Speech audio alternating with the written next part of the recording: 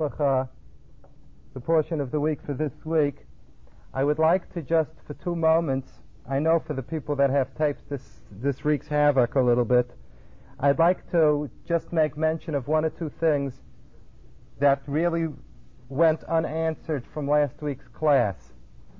We were limited with time and the machine shut down also before we finished. The basic theme, and we're going to see how the theme from last week is going to flow into the theme that we're going to talk about tonight.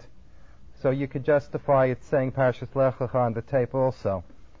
The basic theme that we were discussing last week was that one of the most necessary elements for the world to exist and to go on as a wholesome place of development is that there has to be the midah of chesed. There has to be the characteristic of giving, of being concerned for another person and wanting to give. Towards the end of the class, we made mention of the fact that one of the difficulties in developing this trait of giving is that man believes that by giving he is limiting his own resources. That's what we were talking about. That's what makes it hard.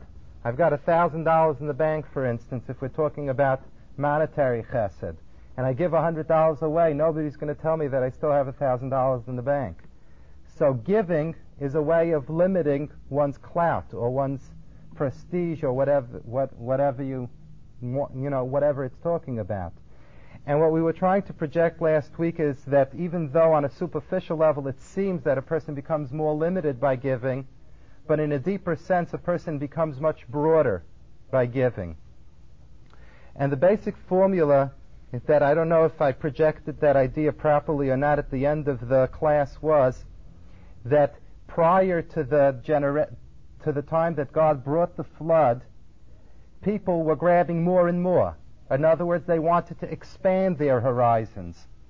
And what really happened was they limited their horizons. In other words, by developing this characteristic of wanting more and more and getting more and more, chap, chap, chap, instead of logically having more, in essence, they had less. This could have practical application today. When you see people that are really bent on getting more and more and more, in the end they have less and less, because they make themselves sick to have more, they die of envy, or they eat themselves up in all kinds of anxieties. So the belief that the more you chap, the more you're going to have is not really true. Very often it works out that the more you chap, in the end, the less you have, the less you're going to have. And the opposite is also true. The more a person gives, and the less he seemingly has for himself, it works the other way. The more a person gives, the more he's going to have himself. Why?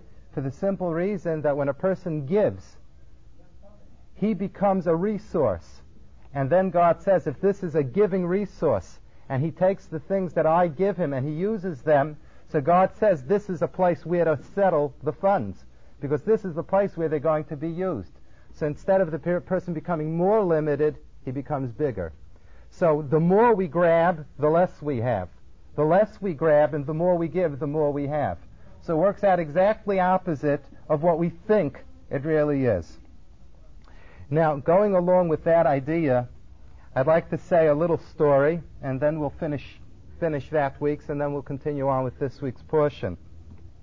There's an interesting story that's told that in the times of Rav Tanchuma, in the times of the sage Rav Tanchuma, there was a very great famine in the land. And what they did is, the law prescribes that when there's a great famine in the land, that Jews should get together, they should blow shofar, get together, say slichos, different prayers. It becomes days of fasting. Every day is a more intense kind of fast. There's a whole tractate that deals with how this is done. In any case, there was a big famine. Rav Tanchuma said it's time to fast, it's time to do tshuva, it's time to repent, and they called days of fasting. And they fasted 1 day, 2 days, 3 days, and it was blazing sunshine, no rain. No rain, no crops. And the famine in the next year is going to be even worse. So Rav Tanchuma said that obviously fasting doesn't work. So Rav Tanchuma says the only thing that really is going to work is Banai, my children, Hismalu rachman ze al ze. My only advice is that you should show mercy and compassion one with the other. And hopefully if you'll show compassion one for the other, God will show compassion for you as well. And that's even a stronger formula than fasting and repenting and everything else. Exercise compassion one for the other. In any case, the Gemara says that after this piece of advice, a story came in the big hot gossip columns of all the newspapers and social magazines that there was a divorced man that was seen near the house of his ex-wife. And naturally there were a lot of people that were trying to spread all kinds of rumors that even though they had gone through a formal divorce and everything, that he was drangzach, but with his ex-wife and this and that, a whole to-do. Became a whole, became the talk of the town. And of course, chashdu l'dvar aveira. And there were people that were suspicious that this man, might have reconsidered after it was too late, and decided that, maybe he should get together without going through the formalities and the legalities anymore. And they thought that, things were really, that he was doing something that wasn't on the up and up in Jewish law. Okay, so they called him in front of, the sages, and they asked him, what are you doing, drangzach, what are you doing milling around by your ex-wife's house? So he gave a very innocent answer, and he said the following thing. He said that I saw that my ex-wife had no food to eat. And what I was doing was I was delivering food and money for my ex-wife. And even though I know that I'm not obliged, I guess they didn't have alimony in those days, and even though I'm not technically obliged to give her, the money and the food, but I just had compassion for her. What difference does it make if we're not compatible with each other? But I feel bad for her, and that's why I was going, even though I knew that people would talk this way. But the compassion that I had in that situation led me to go and from time to time to leave money and food. This particular story reached Rav Tanchuma's ears. Rav Tanchuma was the one that had given them advice to show compassion for each other. When Rav Tanchuma heard this particular little episode, Rav Tanchuma raised his hands to heaven, and he said the following thing. He said, HaKadosh Baruch Hu, this man doesn't owe anything to this person anymore, legally.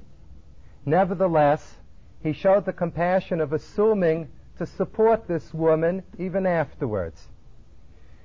So you that have assumed the responsibility of supporting every single thing in this universe, how can you not have pity on us? Moments later, it began to rain. This is what the Medrash says. And here we see a very interesting idea. That from giving, a person doesn't have less. From giving, a person has more. And finally, just ending off the last question that we asked, after the Mabul, after the flood, and everything that went behind the flood in terms of a decision-making process of making things better for the world to come, for the world that was going to be built after the flood, we find God in a very odd position. He's promising us that He'll never do it again. And if you recall, we asked the question, God doesn't have to promise us anything. If it was right to do once, it might be right to do twice. And if it wasn't right, it wasn't right. God forbid. But if it's the right thing to do, it's the right thing to do. What does God promise? I'll never do it again. If it's right, it's right. And if it's not, it's not. What's the element of promising? That was the question that we asked. And I realized that question went unanswered. The answer to that particular question is an astounding fact. The commentaries explain that after the flood, the physical benefits that the world had to provide were diminished in tremendous amounts, qualitatively and quantitatively. The flood actually destroyed the atmosphere, destroyed the minerals of the soil, and the things that would grow and the air that people would breathe after the flood was not quite as wholesome as it was before. The Ramban Nachmanides says very clearly that this is the reason why lifespan took a dramatic drop after the flood. A tremendous drop. And the question that comes up on a philosophical level is, God punished those people, but he wanted a world afterwards. Why wasn't the world after the flood created in the same way as the world before the flood? And the answer is an awesome answer. The answer is that God saw that with the plenty that they had, they couldn't handle it. They had so much that they fell into the trap of using it for themselves and becoming self-centered instead of giving it to others. In order that that shouldn't happen another time, because they weren't mature enough to handle it, God diminished the overall world output in terms of life, in terms of what we eat, in terms of what we smell, in terms of what we breathe. Everything was diminished. And here again we have the same example of what we were talking about before. When you grab more, you'll end up having less.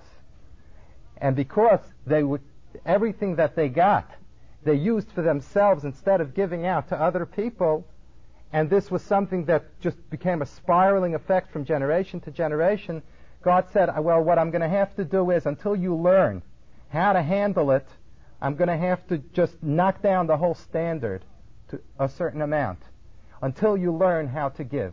And when the time comes that you'll learn how to give, I'll raise the standard again. And this is why we say that in the times of Mashiach, God will again institute longer lives, and God will make things grow much faster than they grow today, similar to what it was pre-flood days. What's the change? What's the change? So the Malbim explains that in Mashiach's times, people will learn the spiritual values, and they'll take all those things, not for themselves, but they'll learn how to give, and the more you learn how to give, the more there'll be. And God will raise up again the standard of world output, because people will be able to use it and handle it properly. So again, the same thing. The more you give, the more you have. The less you give and the more you grab for yourself, ultimately the less you have for yourself. And that's basically the end of what we were talking about last week. Now let's continue on with this week's portion, Parshas Lech Lecha. Now in Parshas Lech Lecha there are many different episodes that occur in this portion. The portion starts off with Abraham being told to leave his homeland and to leave the place where he was born and to go to Eretz Yisrael. He's got to leave everything behind. And as the portion of the week unfolds itself, we become aware of the fact that Abraham is exposed to many, many different spiritual tests. Many of them are in this week's portion. In fact, 9 out of the 10 are described in this week's portion. Not all 9. One of them is not even talked about altogether. But Abraham is a man that goes through spiritual testing. And what I'd like to do tonight is try to give some kind of an understanding what a spiritual test is about, what is the purpose of a spiritual test, what was the particular value of a spiritual test specifically for Abraham, and what was accomplished in the long run from all those spiritual tests. Now, the things that we're going to learn tonight, I'd like you to listen very carefully, not to say that you don't ever, but I'd like you to listen very carefully, because many of the things that we're going to talk about tonight are not really factual knowledge that you can point to a pasuk in the Chumash and say that's where the guy up front got it from. A lot of the things that we're going to discuss tonight are basic principles that have been communicated through different commentaries that are extremely basic to appreciating the whole book of Genesis. And let's begin like this. The book of Genesis. How many names does the book of Genesis have? In English, it's the book of Genesis. In Hebrew, we call it Sefer Bereshis. There are, though, 2 other names for the book of Bereshis. 2 other names. One of them is called the Sefer HaYetzirah, the book of creation. The second name that the Sefer Bereshis has is Sefer HaYashar, the book of the straightforward people. These are the 2 names that the book has. And I'd like to explain both names for the book. The booksellers could go crazy selling it under 4 different names. In any case, why does it have these names? So you could say simply that the book of Bereshis is called Sefer Yetzirah because it deals with the creation of the world. Very simple. That's why it's called Genesis in English. So in Hebrew it's called Sefer Yetzirah because it deals with the creation of the world. That's true, but if that would be the case, then you would be calling a book after the first chapter. Did you ever hear of an author entitling an entire book just because of the first chapter of the book? It's just the first chapter of the book that deals with the creation of the world. So why should the whole book be called Genesis or Sefer Yetzirah just because of the first chapter? So the Ramban says something that's very interesting. Nachmanides. Nachmanides says that when we talk about the book of Bereshis being the book of creation, we do not mean a physical creation alone. What happens in the book of Genesis? We are told of the lives of Abraham, Isaac, and Jacob, Avram, Yitzchak, and Yaakov, of the others. And for that matter, we are told of the imahos, of their wives, and the mothers of Klal Yisrael. And Nachmanides says that the Gemara says, Ma'aseh avos siman lebanim. Let's explain what that means. The actions and the lifetimes of our forefathers, Avram, Yitzchak, and Yaakov, are pretty much a guide and a symbol of everything that's going to happen in future generations. Now, who cares? Is this the Farmer's Almanac and we want predictions of everything that's going to happen? If you look through the Chumash, you'll see very clearly that all over the Chumash, Nachmanides says, this particular event repeated itself 1,000 years later over here. And this particular event repeated itself over here. And this, who cares if they repeat themselves, if they don't repeat themselves? What's the relevance behind it? But that's the saying. Ma'aseh avos, the actions of our forefathers, siman lebanim. It's almost like a sign that it's going to happen again. So Nachmanides explains that everything that our forefathers lived through and accomplished in their lifetimes wasn't just events that are written down in a biography. They created certain spiritual potentials with the things that they did in their lifetime. And the things that they created, the spiritual potentials that they created, is the reason why the book is called the Book of Creation. In other words, it's not a book of creation just because God created the world.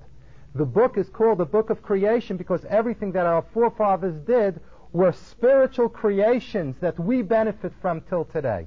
Let me give one example of what I mean by this. There's a very famous question that the Sfas Emes asks, the Gerer Rebbe asks.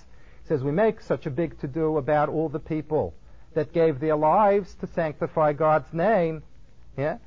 And then we play up the Akedas Yitzchak to no end when Abraham was prepared to bind Isaac on the altar for God's will. So what's the big deal? There were thousands of plain Jews all through the generations that were prepared to do that. So the Sfas Emes' answer, which is a very, very practical answer, he says you're putting the cart before the horse. The only reason why in all generations it became a quality of a Jew that he had the strength to give his life to sanctify God's name is because he had a forefather that created the spiritual source and the spiritual energy that later generations should be able to do that. So it's true, once Abraham and Isaac went through with that, they created a spiritual energy that's now handed down from generation to generation that makes it a quality of a Jew, that a Jew is prepared to give his life to sanctify God's name. This is what's meant by Sefer Yetzirah, a book of creation. Our forefathers created different things with the things that they did. They weren't just historical events. Go investigate your roots. Everything that happened in the book of Genesis are creations, and they became the spiritual genes of Klal Yisrael. Let me give you another example. The Gemara at the Pirkei Avos says, the Ethics of Our Father says, that if you want to know the qualities of a Jew, the qualities of a Jew are Baishanim, they have a sense of shame, Rachmanim, they have a sense of mercy, V'gom lechasadim, and they do chesed, they do good deeds one with the other. And if you find a fellow like that, Mizera Avram, you can know for sure that he's from the seed of Abraham. In fact, there's a large discussion in Maimonides that if you find a Jew that's extremely cruel, you have to look into his lineage to find out maybe somewhere along the line He got messed up with, with other nations that had a reputation of being cruel in history. So what do you see from that? Again, the same kind of an idea. The idea being that Avraham, Yitzchak, and Yaakov created certain spiritual qualities. And they're creations. They're creations. And the book becomes a Sefer Yetzirah. Now let's go on to the second name. The second name of the book is Sefer HaYashar, the book of the straightforward. This is obvious. You must probably all guessed it already. Our Avos, our forefathers, are called Yesharim, straight people. They're not called Tzaddikim. They're not called Kedoshim. They're not called Chasidei Elyon, all the fancy names that you find in the front of holy books. No. Yesharim, straight people. Straight, finished, straight. And the way they reached God was because their approach was straight. It wasn't crooked this way, that way, straight. And therefore all the stories and everything that they did in their lives, they did with a sense of straightness, a sense of honesty, a sense of consistency. So the book becomes Sefer HaYashar. Okay, so now we know that we're learning the Sefer HaYetzirah, which is the Sefer HaYashar. That's what we know. According to this line, by the way, this is based, that our forefathers called Yesharim, this is based in a passage in the Song of Songs. Kitayvim deidachem meyayin, umeisharim ahevucha. And straight people loved you. And the commentaries say that this is a reference to our forefathers. Now, everything that we do in the book of Genesis from now on has to be understood under the microscope of a Sefer Yetzirah and a Sefer HaYashar. In other words, now when we investigate everything that happens in this particular book, we have to see how it fits in as a chapter of the book of creation. How does it fit in as a chapter of Yashrus, of straightforwardness? That's what we have to do. And we're going to start with Avraham. We're going to start with Avraham because that's what we're dealing with. Okay. So if I would ask anybody here, what is the Yetzirah? What is the major creation of Abraham? Everybody here would say Chesed. Abraham was the first person that really established the midah of Chesed. It's true, we learned last week, he learned it from Noach, but he was the one that applied it to human beings. But before it was applied to human beings, it was by Noach, and he applied it now to mankind as a whole. So Avram is known as the Ish HaChesed. Those of you that are familiar with the different midos, the different characteristics by which we describe God, the three major characteristics are Chesed, Din, or Gvura, which means certain spiritual strength and courage, and Emes, truth. Those are the three major conducts. So Abraham is the first, Chesed. So if we were to ask, what did Abraham create? He created an appreciation and a sense for Chesed, for doing good one with the other. All right? That's pretty straightforward. Now, how did he arrive at that? Because he was Yashar, because he was straight. He looked at the whole world. He was able to see that obviously this world was created with purpose. Obviously somebody created this world and gave, and it seemed logical that for the world to go on existing, it could only go on with giving and not with everybody grabbing. So without a Torah and without being holy and religious and everything else, it just made sense. It was a straight thing. It makes sense that people should help each other, that people should give each other. So here is a man that creates Chesed, and he's creating the Chesed with his Yashrus. Just with being straight, being plain straight. Nothing highfalutin. He didn't krich into the Zohar, he didn't krich into Kabbalah, nothing, straight. It makes sense to help people. It makes sense that that's what God wants from a person. And that's how he created Chesed. So it's a Sefer Yetzirah and it's a Sefer HaYashar. Okay, that's not bad. Now the question that comes up is, where does Nisayan fit into the picture? Where does spiritual testing fit into this picture? In other words, if his creation was Chesed, and he arrived at his Chesed with Yashar because he was a straight guy and it just made sense for people to help each other, now where does the lifetime of spiritual testing fit into this picture? What does Nisayon, what does testing have to do with this? What does it fit into? What was the purpose of testing? Now, just before we go any further, it would be completely unfair for me not to describe some of the spiritual tests that Abraham had. The last one that we're all familiar with is God tested him if he was prepared to sacrifice Isaac. God didn't want that he should sacrifice Isaac, but he wanted to see if he was prepared to do that. That was the 10th test. And Abraham had 9 other tests.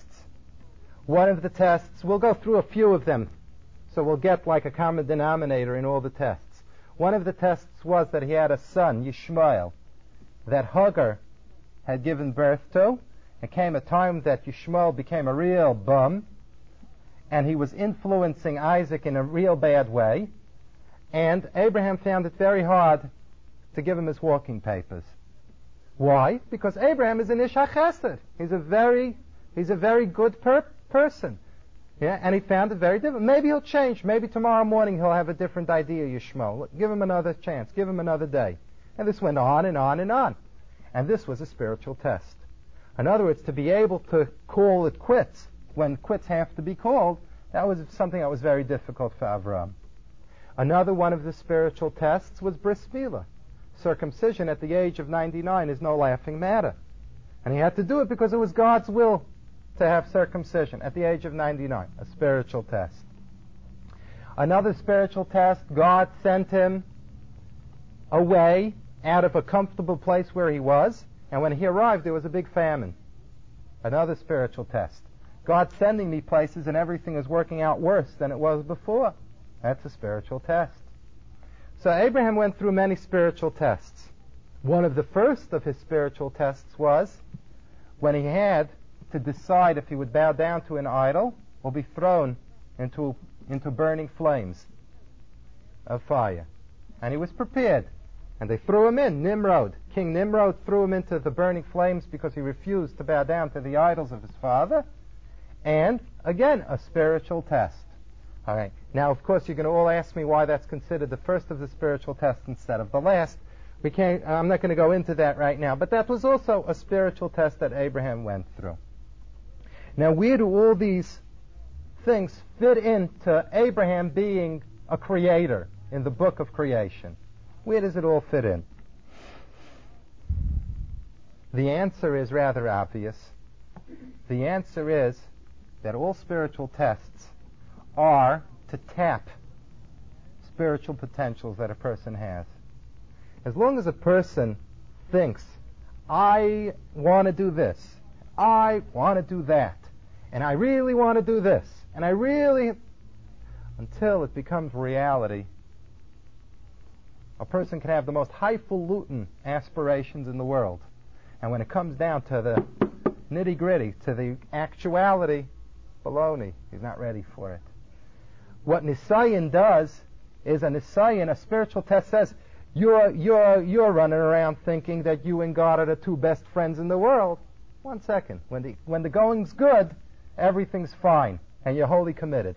Let's see. When it comes down to something that's hard to do, let's see. Now, the let's see isn't because God doesn't know how the person is going to react.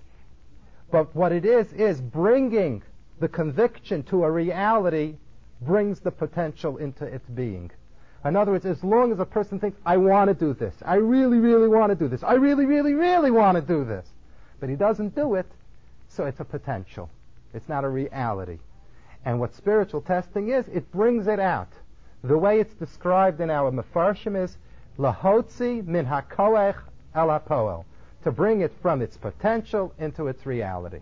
Okay, so Abraham obviously had to bring some kind of spiritual potentials min hakoech el hapoel.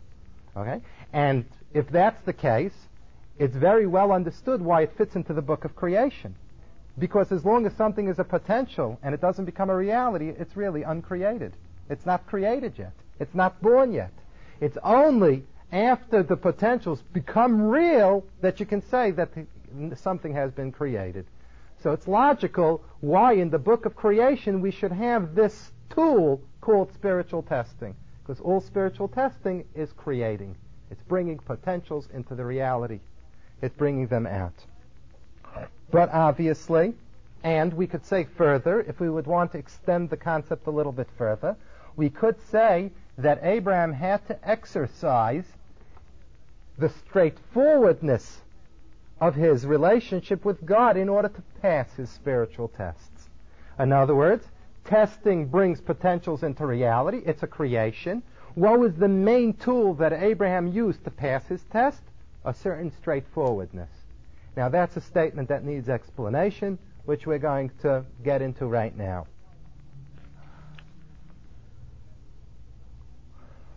In our literature, and this is extremely basic, in our Midrashic literature, Avram, tonight seems to be a night of names. Avram has another name. I know you're all going to tell me his name was, before it was Avram without the hay. That's true, but he had another name also. Would anybody here venture what Avram's other name was besides Abe? All right. Avram's other name was Adam Hagadol. That came well over 2,000 years later, is also called Adam. But he's not called Adam, but he's called Adam Hagadol, the big Adam. In other words, as if to say the first man that was created, he's small. The real Adam is Avram. Now what in the world is that supposed to mean? Why all of a sudden does he get the name Adam? By the way, in our literature it says that Abraham really, the soul of Abraham should have been brought into this world all the way from the beginning of creation. This is what the Medrash says. And the Medrash says, why wasn't he brought all the way at the beginning of creation?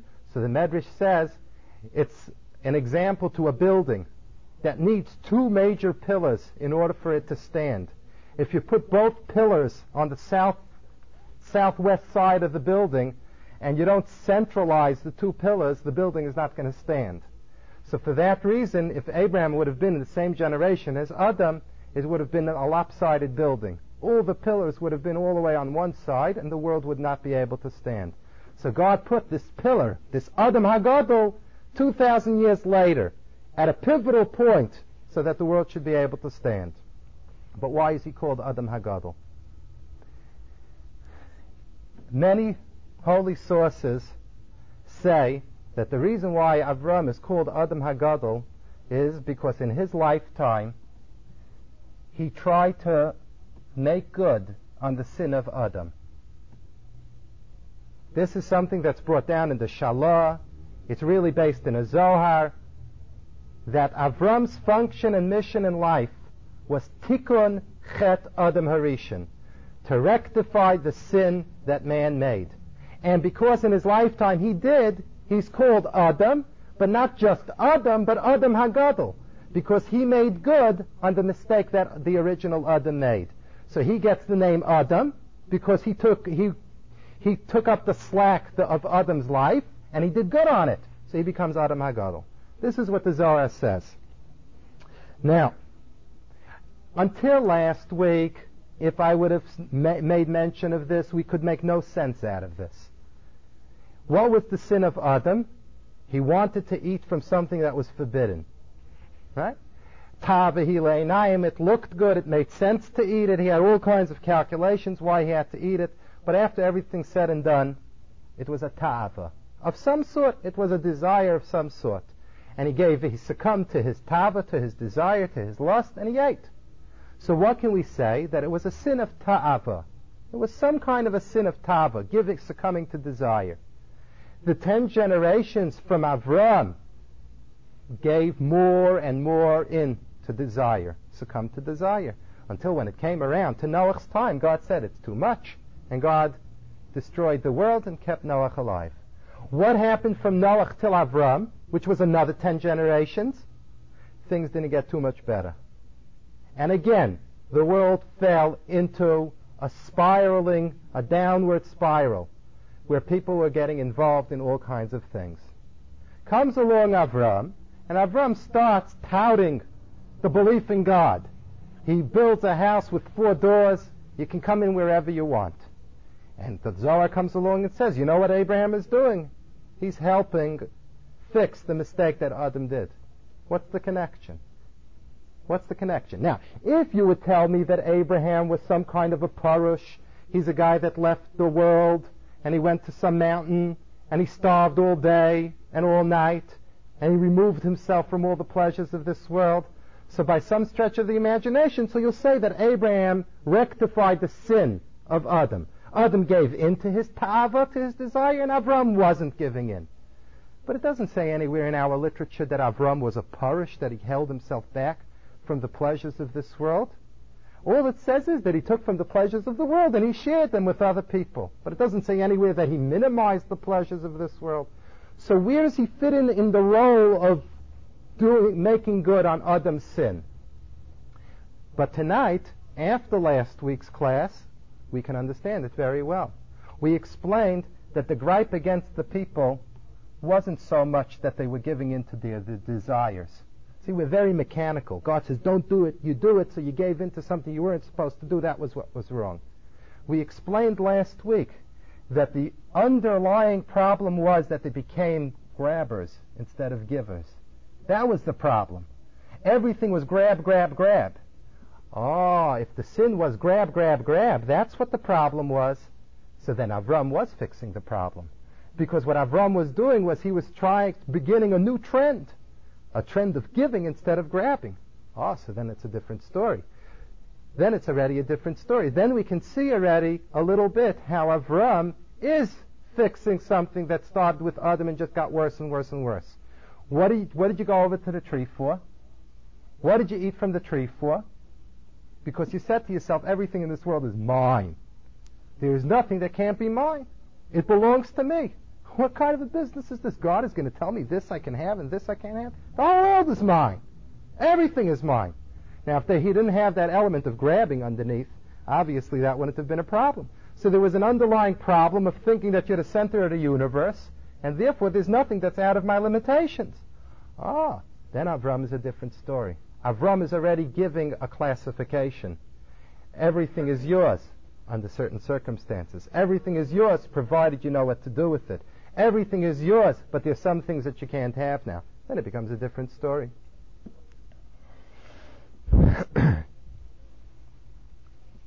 Now,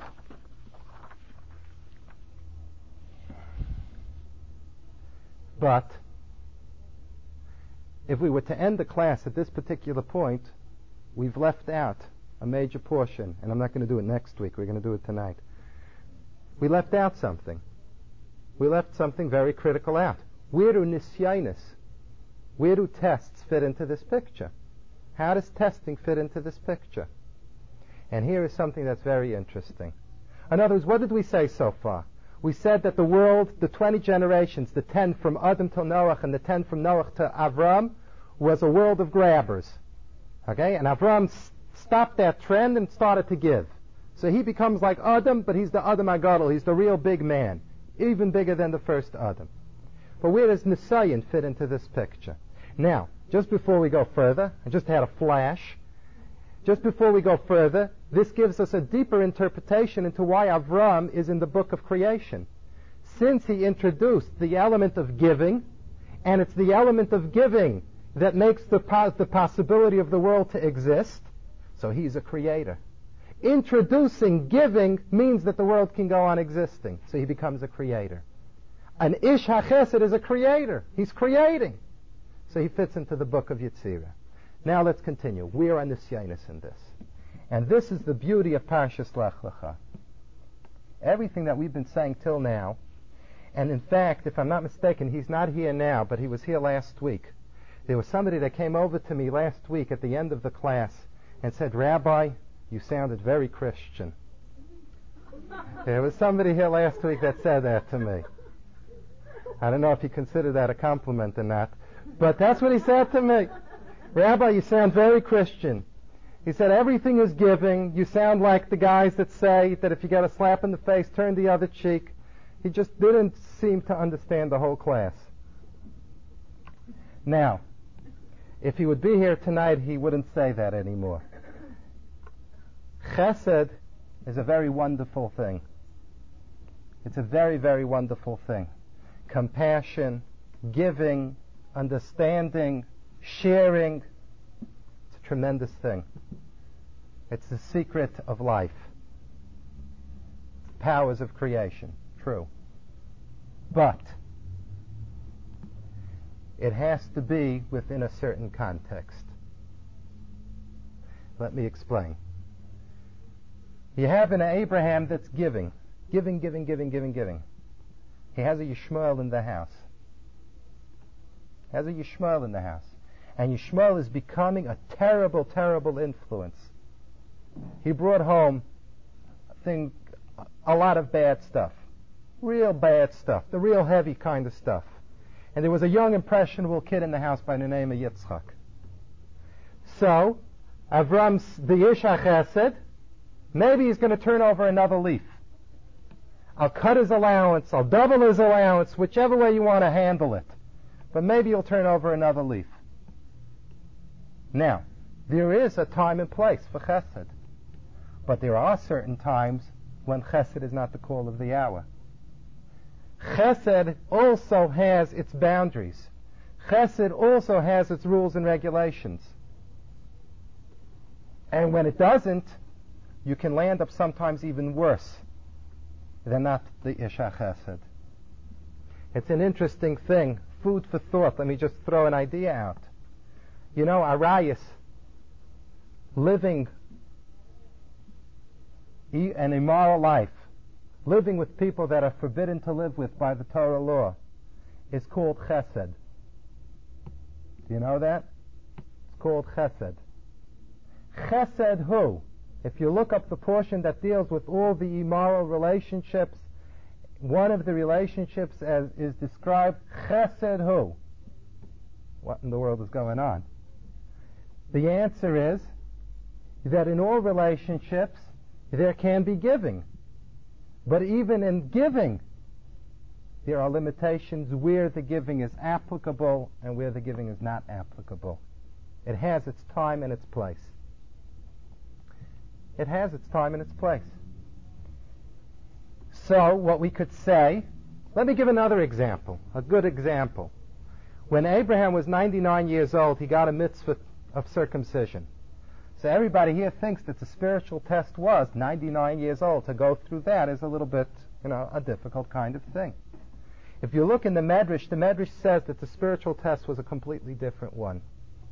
The Medrash says that Abraham would be the first circumcised person. Abraham was a real social bug. He had 4 doors, so people walked in and out. He got along with people.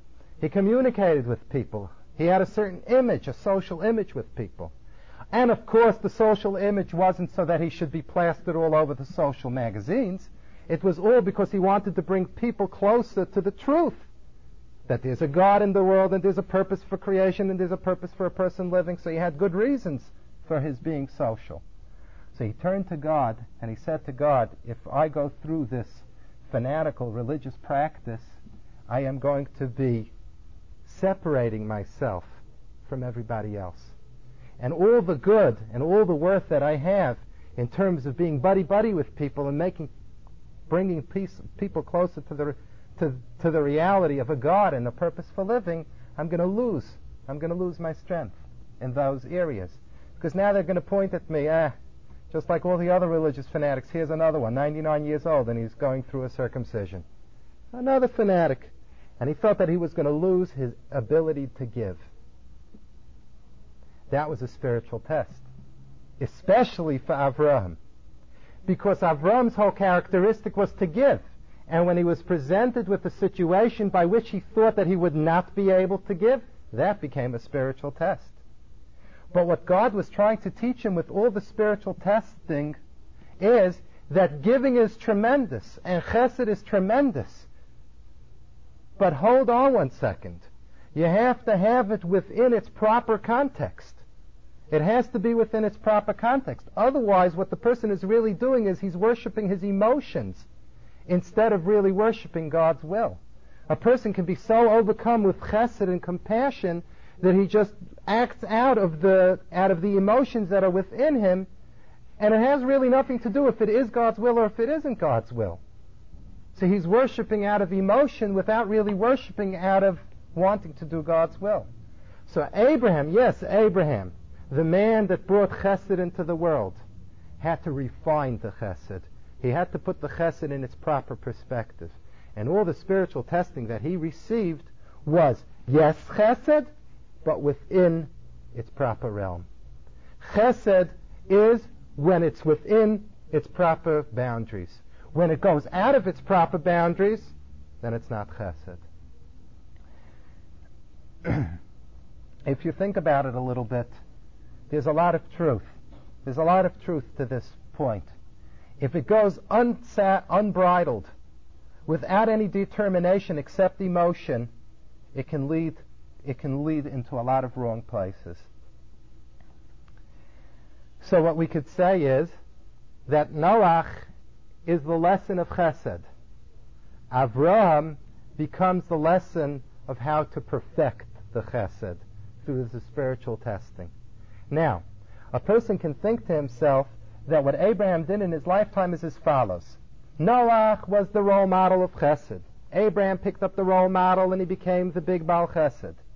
Right? Besides being a Baal Chesed, he was also taught that he has to do God's will, and he was also taught that God's will is above everything else, and he had to exercise a certain amount of self-control. So how do we picture it? We picture it that one thing is chesed, and then there's another thing that was expected of Abraham, self-control. It's not true. It's not that chesed is one issue and self-control is a second issue. Chesed is not chesed unless it has that element of self-control in it. In other words, without the self-control, the chesed can jump its boundaries. Let me give you an example. There's somebody here in the audience that he for sure won't hold a gripe against me. Yeah? And he once portrayed to me a very good example of this particular thing. And then you can make your own personal examples. Right? In Israel, there's a movement. The fellow must probably burst out and tell me what the name of the movement is. I don't remember what the name of the movement is. But it's committed to compassion. And therefore they have Israeli girls and boys in a co-ed camp together with Arab Israeli girls and boys. All with the basis of chesed. Chesed is tremendous. Olam chesed yibana. The world is built on chesed. And therefore, the chesed, the charity, has to be extended out to all the corners of the world, no matter what the circumstance is and no matter what the price is. Right? That would be a perfect example of something that's not chesed. In other words, for a person to read that and say to himself, they're big balei chasadim, they're big people of chesed, but they don't know where to put it. That's not correct. It's not chesed. It's not chesed because there, in that particular action, you're destroying instead of building. So it's not chesed. Chesed is to build. It's not to destroy. So in that particular context, in other words, it needs a certain control. It needs a certain control where it is of a positive nature. You can give something to somebody, and he can ruin himself with it. So you're going to say it's chesed, but it was a bad move? It's not chesed, but a bad move. You gave him something that's going to destroy him. So that ultimately that's not chesed. The way we define characteristics, we don't look at just the action. We have to look at its effects. We have to look at the total picture. You give a kid a motorcycle. Yeah? You're a big Baal Chesed. You're giving him a motorcycle. Yeah? But ultimately it might very well not be a big chesed to give him a motorcycle. Yeah? Because if he doesn't know how to handle the motorcycle, he might break a leg or an arm. So it's not a chesed. In other words, it has to be in its context. If it's not in its context, it can lose that feature of chesed.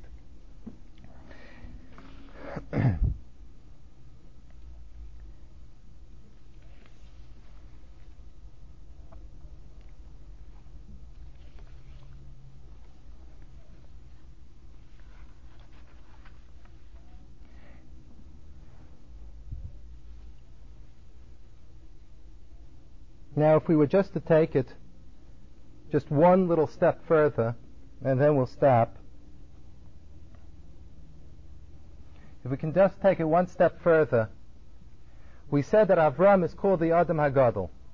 Why is he called the Adam HaGadol? Because he tried to do good on Adam's on the thing that Adam did wrong.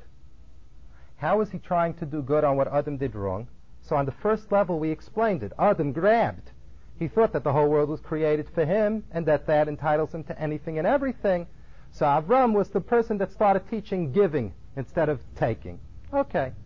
How about on this new level that we're explaining Avram? That Avram's life wasn't only a life to teach to give, but it was a life to teach to give within its proper context. How about that? Now what does that have to do with Adam?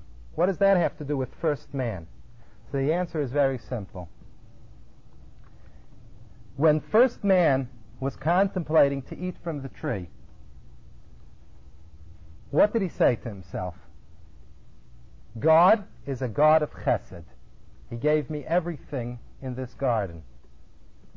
God is also a force that has limitations, that holds things back. Because he told me that I can't eat from this particular tree. In other words, I see one face of God in Ish HaChesed, and I see another face of God where he's a God that holds things back. Now, ultimately, what was the spiritual test for Adam? The spiritual test for Adam was to realize that limitations are sometimes necessary even within the context of Chesed. Just because you can't have something, that doesn't automatically mean that it's contradictory to Chesed. But what Adam did and what Adam said to himself is a limitation or a holding back is automatically contradictory to Chesed. It's a contradiction. So a God of giving and a God of Chesed I understand. But the minute he imposes a limitation, that's another face. That has nothing to do with Chesed. That's another face of God, and that face of God I don't want to know about. That was the sin of Adam. In other words, Adam couldn't understand that the situation can be a situation of giving, but even within the situation of giving, there have to be certain limitations for the giving to be good. That's what Adam's problem was. By Avram becoming the Ish HaChesed, and becoming by the Ish HaChesed that will exercise his Chesed only in the right place, and he says that under certain circumstances there are limitations. So he was trying to rectify the philosophical mistake that Adam had made. In other words, Adam said a limitation can't be within the context of Chesed. It's another face of God that I don't want to know. And what Avram was doing with all the spiritual tests was, even within the context of giving has certain basic controls that are necessary. And if those controls aren't exercised, so then it can become a problem. To give a kid that's spoiled and constantly give and give is not chesed. To hold back is chesed. Adam couldn't understand holding back can be a chesed for him, that it could be a good thing for him. He didn't understand that. How can it be good for me? Anything that's held back from me is not a good thing for me. It's not chesed. So what Avram was trying to do was, with the spiritual testing, is chesed, but there is limitations. It can't just be a total free-for-all. And this is something that you can think about along different lines. People get, and it's a very good thing to get very involved in chesed, very involved in giving. But giving also has its right ways of expression and its wrong ways of expression. It has contexts where it's correct and it has contexts where it's wrong. And that also, how to give, in other words, the compassion of giving and giving is tremendous.